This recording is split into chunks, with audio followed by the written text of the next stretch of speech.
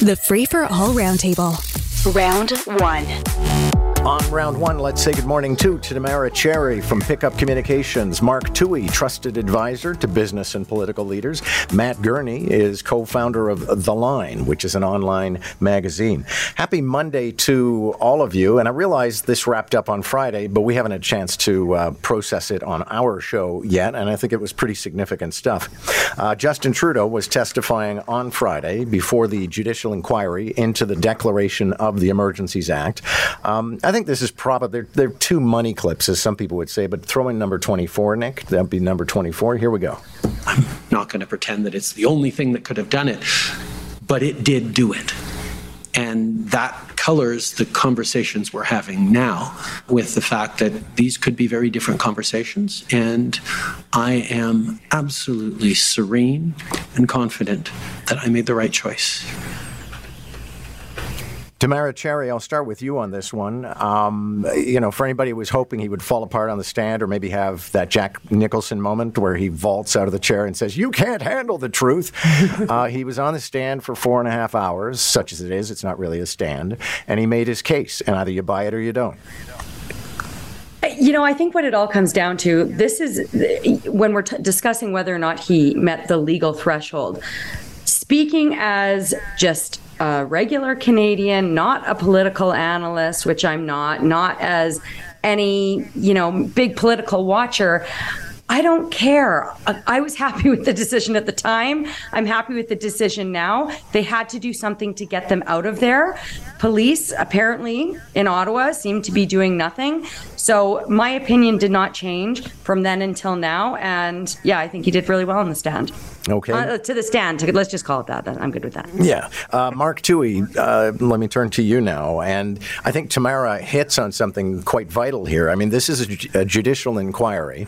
The idea is, how do we define the threshold for when this act gets declared? Because we don't want it declared all the time. Yeah, and I think that it's quite clear after all the testimony that we've heard so far and the thousands of documents that have been looked at by the media that it never did reach that threshold. That said, I don't think the government is in any jeopardy here, and I don't think that the Prime Minister, I don't think he hurt himself, and that's really that's the threshold for the Prime Minister appearing before the judicial inquiry. Is he going to say something that's going to cause himself damage? I don't think he did. I don't think he won himself any favors, but he didn't have to. He had to avoid making a fatal mistake, and he did. His, suggestion that, maybe it was too much, but it got the job done. Well, maybe dropping a nuclear bomb on a car that's going too fast is too much, but it stops them from speeding. That really is kind of a non sequitur. Sorry. I'm the guy on the panel who gets speeding tickets, so I'm not sure I like that idea at all. Matt Gurney, I'll turn to you. I think, people are hitting various nails on the head here. Again, most Canadians aren't preoccupied with the legalities of it. I kind of am, but at the same time, I was happy to see those yobs run out of town. I think Mark just dropped a nuke on a nail. I think that's how he's starting his morning. Yeah, I think I actually find myself almost immediately and perfectly balanced between my two fellow panelists today. I think I agree with Tamara. I'm going to go so far as to say that I think the Prime Minister did really well on the stand. I think he offered a really compelling case. I think most of his cabinet ministers did a pretty good job as well. I think last week was a really risky week for this government, and I think they come out of it basically unscathed. So from a political perspective, I think they did really well. Mark says that he doesn't think the Emergencies Act was needed.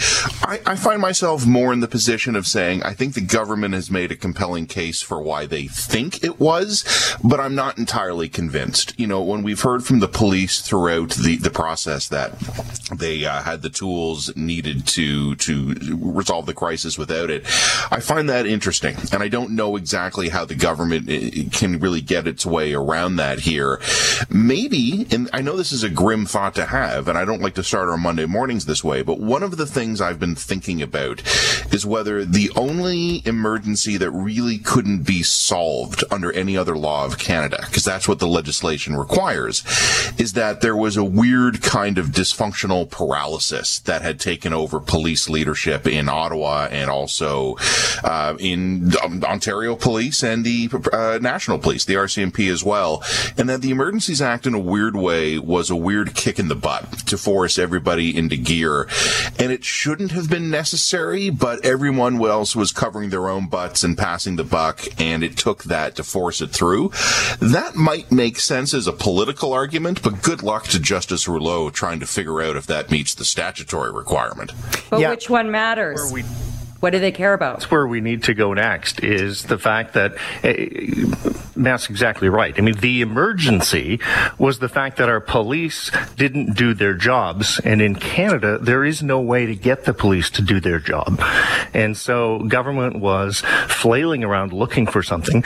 And the only act that it could find on the shelf was the one that was intended to be called into play as the very last resort when paratroopers start falling from the sky and missiles are landing and we're being invaded or assaulted by another state or a major terrorist organization.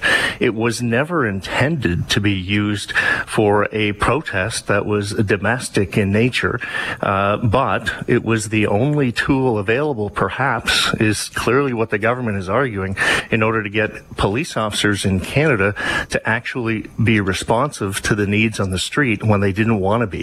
And that's a problem, and that bears some major change. Mark, let me stick with you for a moment, because I know you weighed in that you wanted to say something about this petition we were talking about in the last half hour. It's the Suzuki Foundation. They've got a petition against Highway 413.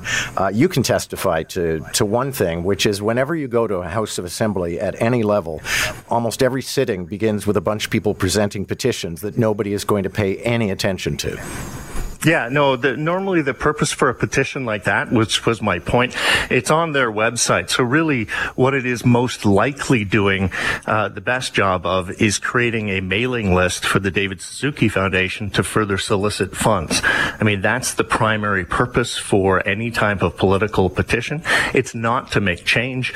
They are entered into, as you said, the legislature at the beginning, but it's a rote procedural element that nobody looks at. This is about raising money.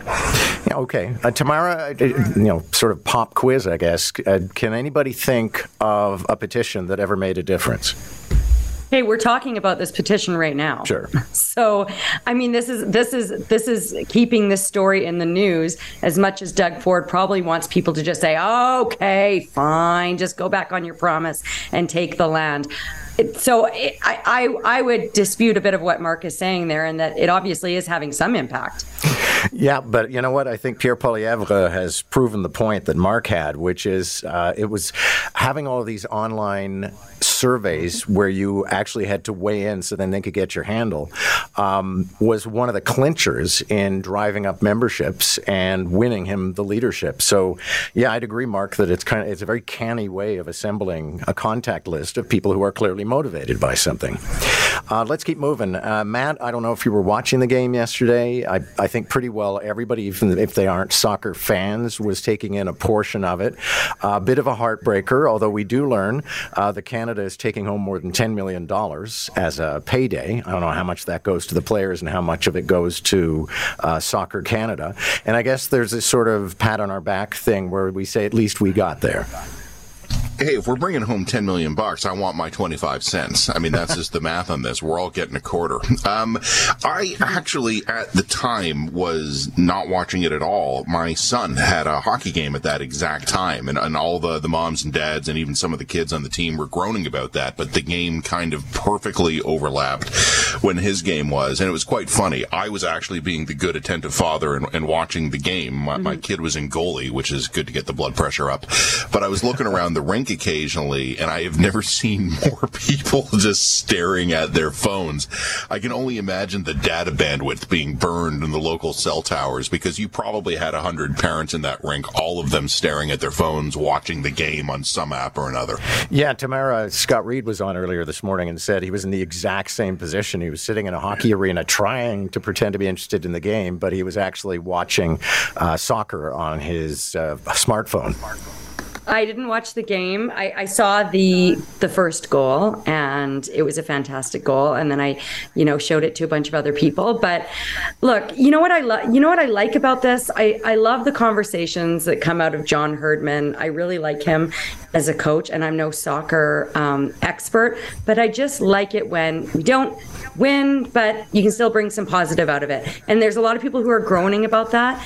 But I also really like your comment from earlier this morning, John, where you said there's probably a lot of women's soccer fans who are sort of rolling their eyes. And I completely agree with you. You just mentioned that the men's team is bringing home $10 million. That is that would be considered a big prize for any women's team. And they're not even advancing to the next round. So lots of discussions taking place right now, and I'm just sort of sitting back and enjoying all of them.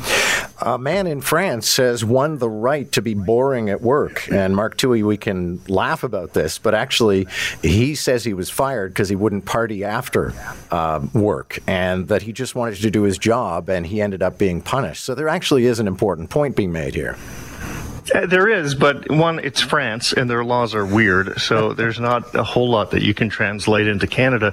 But I will say this, having just spent a semester teaching teamwork and organization at the University of Guelph Humber, there is a place for sort of mandatory happiness in the workplace in terms of team building efforts. It is not in a drunken orgy on over the weekend where you force everybody to sleep in the same bed, but there is a place for some type of social bonding activity. This clearly was not it, but I wouldn't throw the baby out with the bathwater. Okay, well, Matt, I certainly remember from days writing for the National Post, it was a very convivial workplace, but then that's what newspapers are like. The mandatory cuddle held that place together for years. It's funny, when I was reading the article, the one thing that jumped out at me is that, like, all the debauchery and the boozing, that doesn't sound like my cup of tea either, but I would say that if you join a place to work and you are told in advance what the expectations and the culture are, I don't have any sympathy for you if you don't end up liking it here. Like, if this was a surprise for the guy, okay, maybe. But if he was told in advance, hey, this is how we like to relax and how we like to party, and he decided to sue them later, I just don't have any sympathy for that. Okay. I can't imagine he was told anything about simulated sex acts, sharing beds with colleagues, and cruel nicknames and other forms of hazing, though. That wouldn't have been disclosed. No, probably just, playing improv games and going to the bar and playing darts. Thank you all. Good to have you. Tamara Cherry, Matt Gurney, and Mark Towhey. Catch the Round Table, Round 1 at 7:45, Round 2 at 8:45. Weekday mornings on More in the Morning. News Talk 1010, Toronto.